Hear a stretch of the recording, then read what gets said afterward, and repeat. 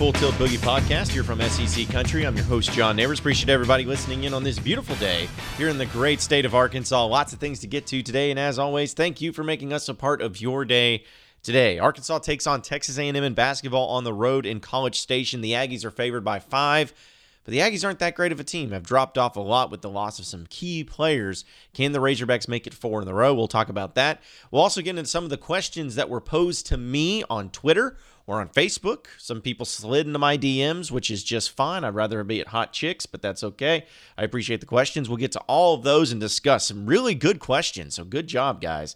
We'll definitely talk about that, as well as a poll question I put up on Twitter earlier today to get in the nonsense. The best movie with the worst plot. Just something fun I'd like to do. But before we get into that, all you Razorback podcast listeners, you know Hooters is your place for game day. But did you know Hooters now offers online ordering? In fact, they've teamed up with SEC Country to give you $5 off any order of $25 or more, and it's very simple to do. Just visit Hooters.com/to-go to place your order for an upcoming game, and you make sure you use promo code SECFans, all one word, SECFans, to receive $5 off any order for $25 or more. Orders must be placed online. So Arkansas, Texas A&M, woo, it's going on today. It's a late game, 8 p.m. Oh, man, I love those things. Those things are so great. Actually, I can't stand them. I wish every game would just crash and burn if it was an 8 p.m. tip-off, so which means I'm going to have a late podcast after the fact. But that's neither here nor there. I could sit there and bitch and moan about that the whole time. But instead, I'm going to talk about this game because of a few reasons.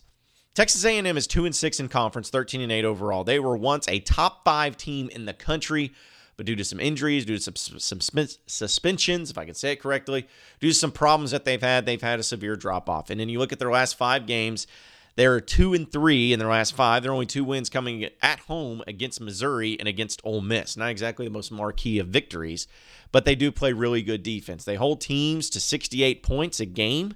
They score 74, so a nice balance there. They also out-rebound most of their opponents. They're averaging 42 rebounds a game, do very good in that department. And it just seems like on paper that this Texas A&M team is really good, especially down low, which may cause some problems for Arkansas. So it's going to be kind of an interesting matchup because you got Arkansas, who's very guard-heavy, and then Texas A&M, who's very big-heavy. Big-heavy. Down low, post-heavy, whatever you want to call it. They're really good down in the post. And they got some guys that are very big, very athletic. And this game's going to come down to if Daniel Gafford can stay out of foul trouble and play some pretty good defense. Trey Thompson, I think, will be able to get bumped around a little bit. You won't have to rely on him playing much offensively. But it's going to be about, can Daniel Gafford play his game, get some points, and just stay out of foul trouble? Because I feel like you're going to get production out of your guards regardless. So Daryl Macon's going to go for near 20 points. I think Barford finds his spot a little bit. He's going to go out and get his 15 to 20 points. If Anton Beard can bring a little bit, maybe add in 8 to 10 points, get C.J. Jones to hit a couple of threes off the bench, maybe count on somebody else, whether it's Dustin Thomas or Orlando Cook or whoever it may be. That's just the recipe. That's what it is. Get your high-volume guys like Macon and Barford to hit their shots, to get their points, have Gafford stay out of foul trouble, and get some good bench production, and Arkansas wins this game. And they probably win this game easily. But as we've seen so far this year, that's not always necessarily the case. Texas A&M is favored by 5. I like the Razorbacks to cover that at least. I don't know if they're going to win. This team has made it so difficult to try to predict whether or not they're going to win the game, whether or not they're going to blow somebody out, whether or not who's going to score what, if it's going to be Barford, is it going to be Macon, what anybody's going to do. This is one of the most unpredictable Arkansas Razorback basketball teams we've seen in quite some time. Because before it was always just count on them to win their home games, but count on them to lose the road games. That's not necessarily the case anymore. Now it's all about, well, they'll win some at home, but they'll also lose some. And they'll win some on the road, but they'll also lose some. You don't know which ones it's going to happen. You don't know how they're going to perform. You don't know what matchups are going to be. There's just a lot of weird questions going on with that. But if Arkansas can just not get off to the same slow starts every single time, they'll probably be okay.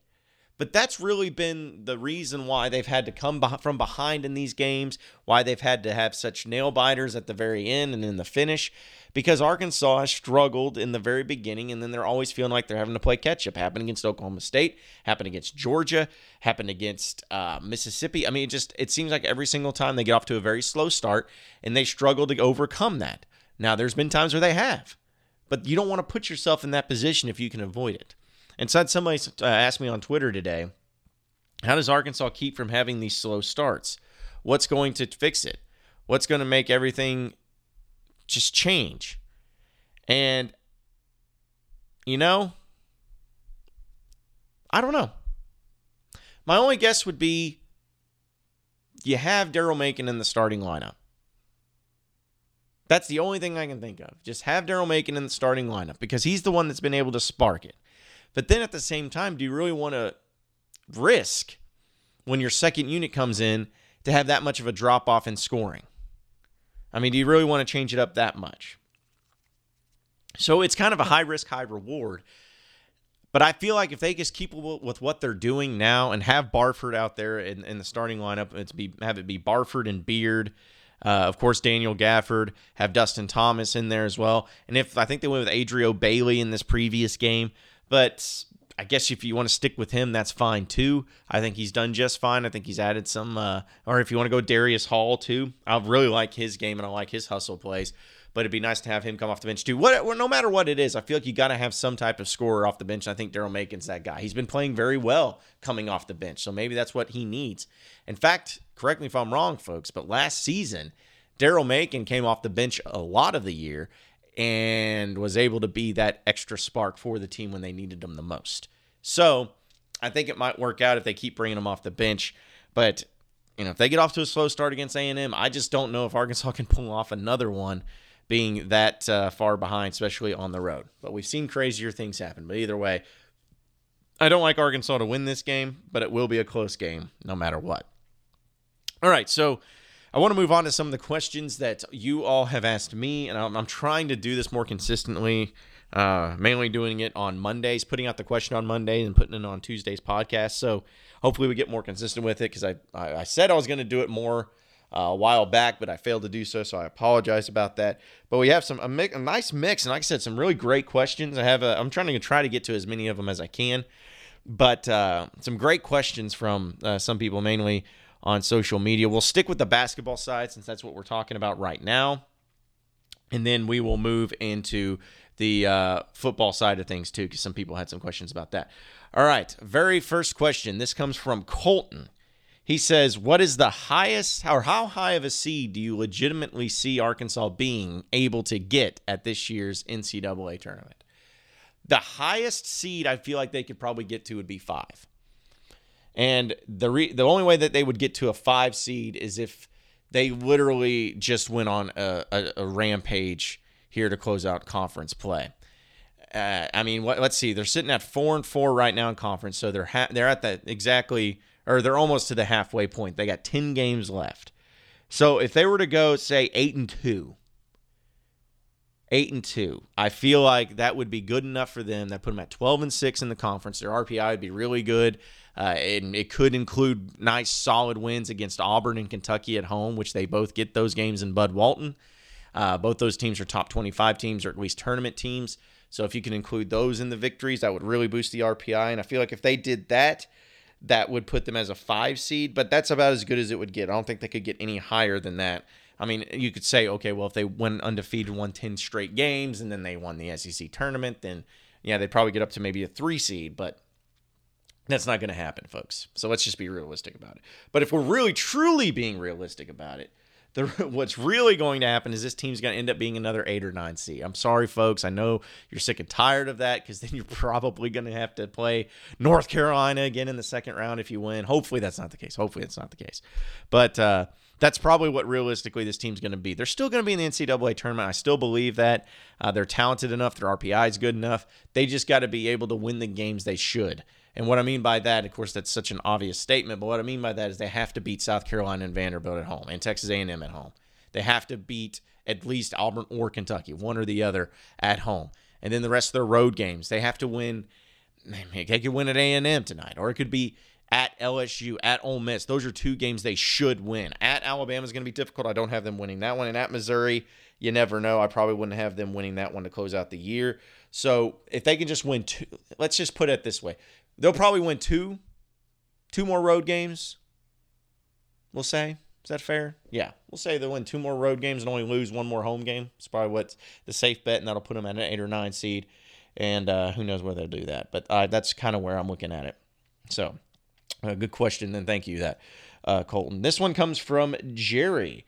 If the Hogs end up being an 8 or 9 seed, like Joe Lenardi says, what number 1 seed should they play? I think Jerry was basing this off of my comment of saying I'd like to see Arkansas play Virginia if Virginia ended up being the 1 seed and Arkansas being an 8 or 9 seed in the second round. People took that as just being like, oh, well, that's a recipe for sex. They'd wreck us. Who cares? That'd be terrible. Listen, I'm not saying Arkansas would win. I just like to see the conflicting styles and see who would be able to come out on top, who would be able to dictate the pace, who would be able to get out. Would it be Arkansas pushing the pressure and trying to get them out and out-athleticize them? Or would it be Virginia slowing it down, making Arkansas play the half-court game and forcing Arkansas into bad shots? It probably would be forcing Arkansas into bad shots because our Virginia is one of the better teams in the country. Bennett is one of the better coaches in the country for Virginia. They're not pretty games. They're very low-scoring, boring games to watch, but they get results and they play outstanding defense, and it causes teams to get hurt. So I just like to see Virginia for that case. But if we're going off of like what possible number 1 seeds would be, just as long as it's not North Carolina, I think West Virginia would be a really fun matchup. I think that type of game, my goodness, you talk about just how nuts it could be up and down if you could be able to keep up with it all. But that would be a fantastic matchup, just to see how the two coaches with, of course, his name just escaped me, so I apologize. I can't believe Bob Huggins. There we go. Bob Huggins and how he would do. So I think that would be fine. But right now, if you're looking at the 1 seeds, it's Virginia, Villanova, Kansas, and Purdue, according to Joe Lenardi. Purdue would probably be Arkansas's best bet. And it's not anything against Purdue, but Kansas and Villanova are very athletic teams. I feel like Arkansas just couldn't match up well against Virginia. Too much defense, Purdue, though. They like to slow it down. They're a good Big Ten team. But if I'm going to pick Arkansas to win a game, I feel like it'd be against a Big Ten opponent. So I'll probably go with that, and we'll stick with Purdue, although Virginia would be at least be interesting to me. All right, this next one comes from okay, I don't even know how to pronounce his name right now. This is so I think we're going to go with Fox, like Faux. Yeah, we're going to go with that because that's the only part of that name I can read. So I apologize if I got it wrong. Anyways, Fox asks, why are some people wanting Mike Anderson gone? He is one of the better coaches in the SEC and has proven that over the past 5 years. He's not the best coach in the world, but we definitely could do a lot worse. Listen, I think that the Mike Anderson criticisms just come along because there are some things about Mike that is a weakness of his. He's not going to be Nolan Richardson. He never is going to be. But then again, no one will ever be because Nolan Richardson was so ahead of the game. He was so innovative to where he created the style of play was far and away more advanced than what people were up to. And now that's not the case. Most teams are playing similar styles. They're getting athletes. They're pressuring. They're causing all types of issues there. And I feel like it's nothing special. It's nothing unique. And a lot of teams find it easier to play for.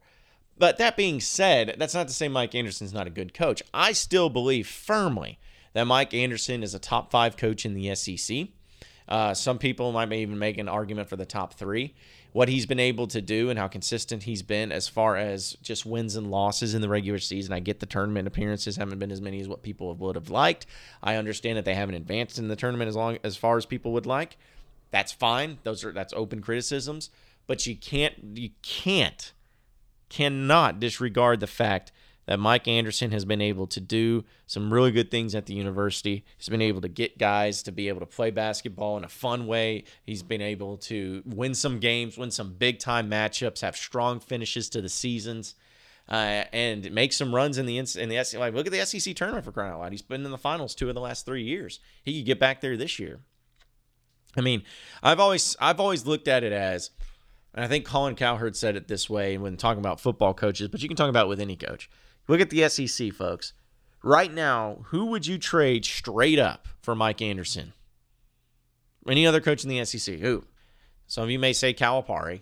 I mean, I can't stand the guy. The guy's a snake, a creep. But he does win. He does produce. So I get if someone said that.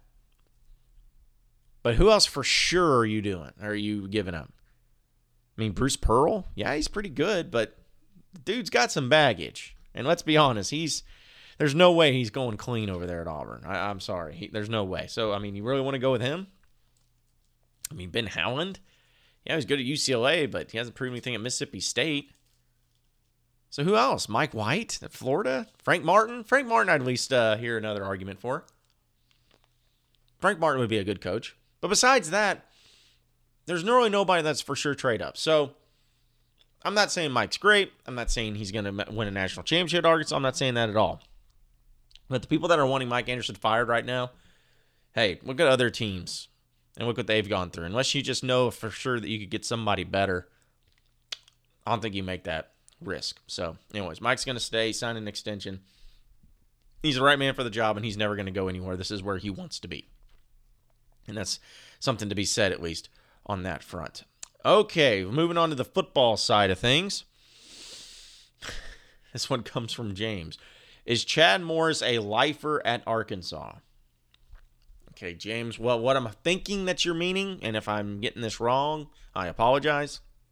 But you're saying that if Chad Morris does well at Arkansas, is he going to stay at Arkansas? Or is he going to take the next big job? It's a good question, honestly. I feel like there hasn't been enough evidence or enough time spent around Chad Morris to know one way or the other. But I do know that he doesn't have the greatest Arkansas connection. He's not from Arkansas. He doesn't feel like this is just the perfect place and he never wants to leave. I mean, coaches will say that, but even with Bielema, I felt like he wanted to be here and he didn't want to be anywhere else and was never looking for another job. And I could be wrong about that, but that's just the vibe I got.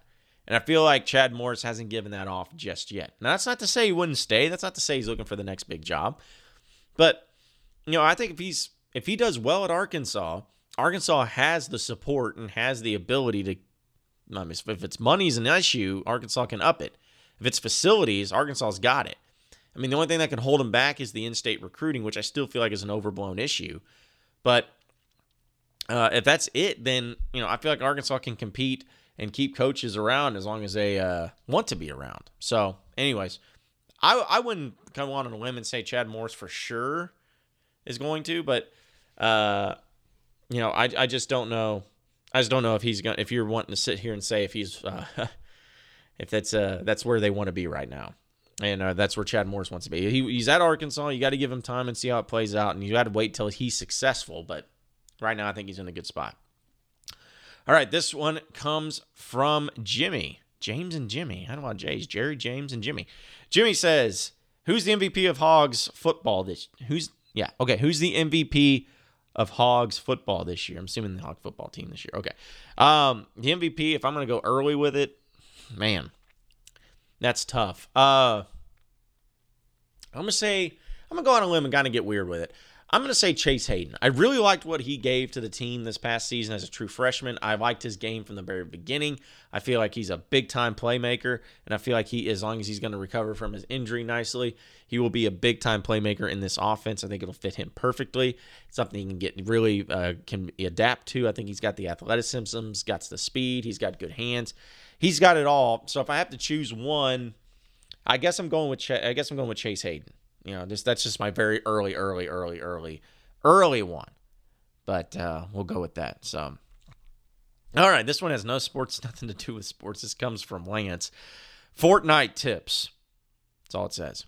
Man, I'm telling you, Fortnite is taking over the world, people. And I'm sorry that if you're getting pissed about me talking about Fortnite so much, but it's just everybody's playing it. And if you haven't played it, get on your Xbox One or PS4 or PC, download it, and get ready for your life to be pretty much over the rest of the way.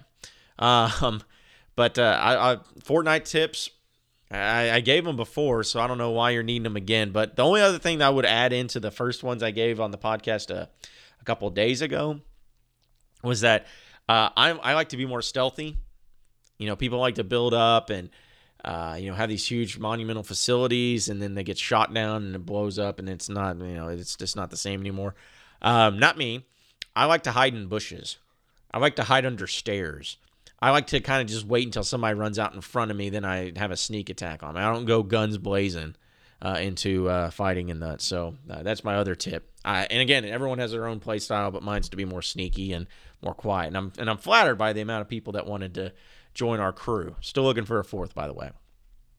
All right, moving on to the nonsensical part of the podcast, as if that wasn't enough. Best movie, worst plot. This question was posed to me by one of the Twitter followers, and I got a lot of good responses. Just to it's a simple question. What's the best movie with the worst plot? And just to read a few of your responses, Jackson says The Room. Yeah, that's pretty good. Nick says Grandma's Boy. Caleb says Weekend at Bernie's. Parker says Napoleon Dynamite. Nathan says, I feel like every comedy qualifies, so counting those out, Spider-Man 3. Well, I'll tell you, it's a great movie, but that's one neither here nor there. Lance says Footloose, which I would agree. It's pretty bad. Bobby says Sucker Punch. I've never seen that movie, so I can't say one way or the other. Footloose is really ridiculous. The fact that it's dancing got outlawed in the city and all that. It's pretty ridiculous. I'd have to go Varsity Blues. I love Varsity Blues. It's a terrible plot though. It's just a mess all over the place. You don't know who's the good guy or who's the bad guy. Love the movie. It's a good movie to watch, but it's kind of boring as far as the plot itself goes. Very cliche and very stupid. But anyways, I thought it was an interesting question, and I don't know. Maybe I'm crazy in that, and maybe I'm overblowing it a little bit, but I do feel like it's a fascinating question, so thank you for that. Appreciate everybody listening to the podcast today. Be sure to like and subscribe to the podcast on iTunes or on SoundCloud. You can also get after me on Twitter at Your Neighbor John for any questions, comments, concerns that you may have. We'll be sure to keep it going right here all week long. Same podcast time, same podcast channel tomorrow afternoon. Have a great night, everybody. We will see you then.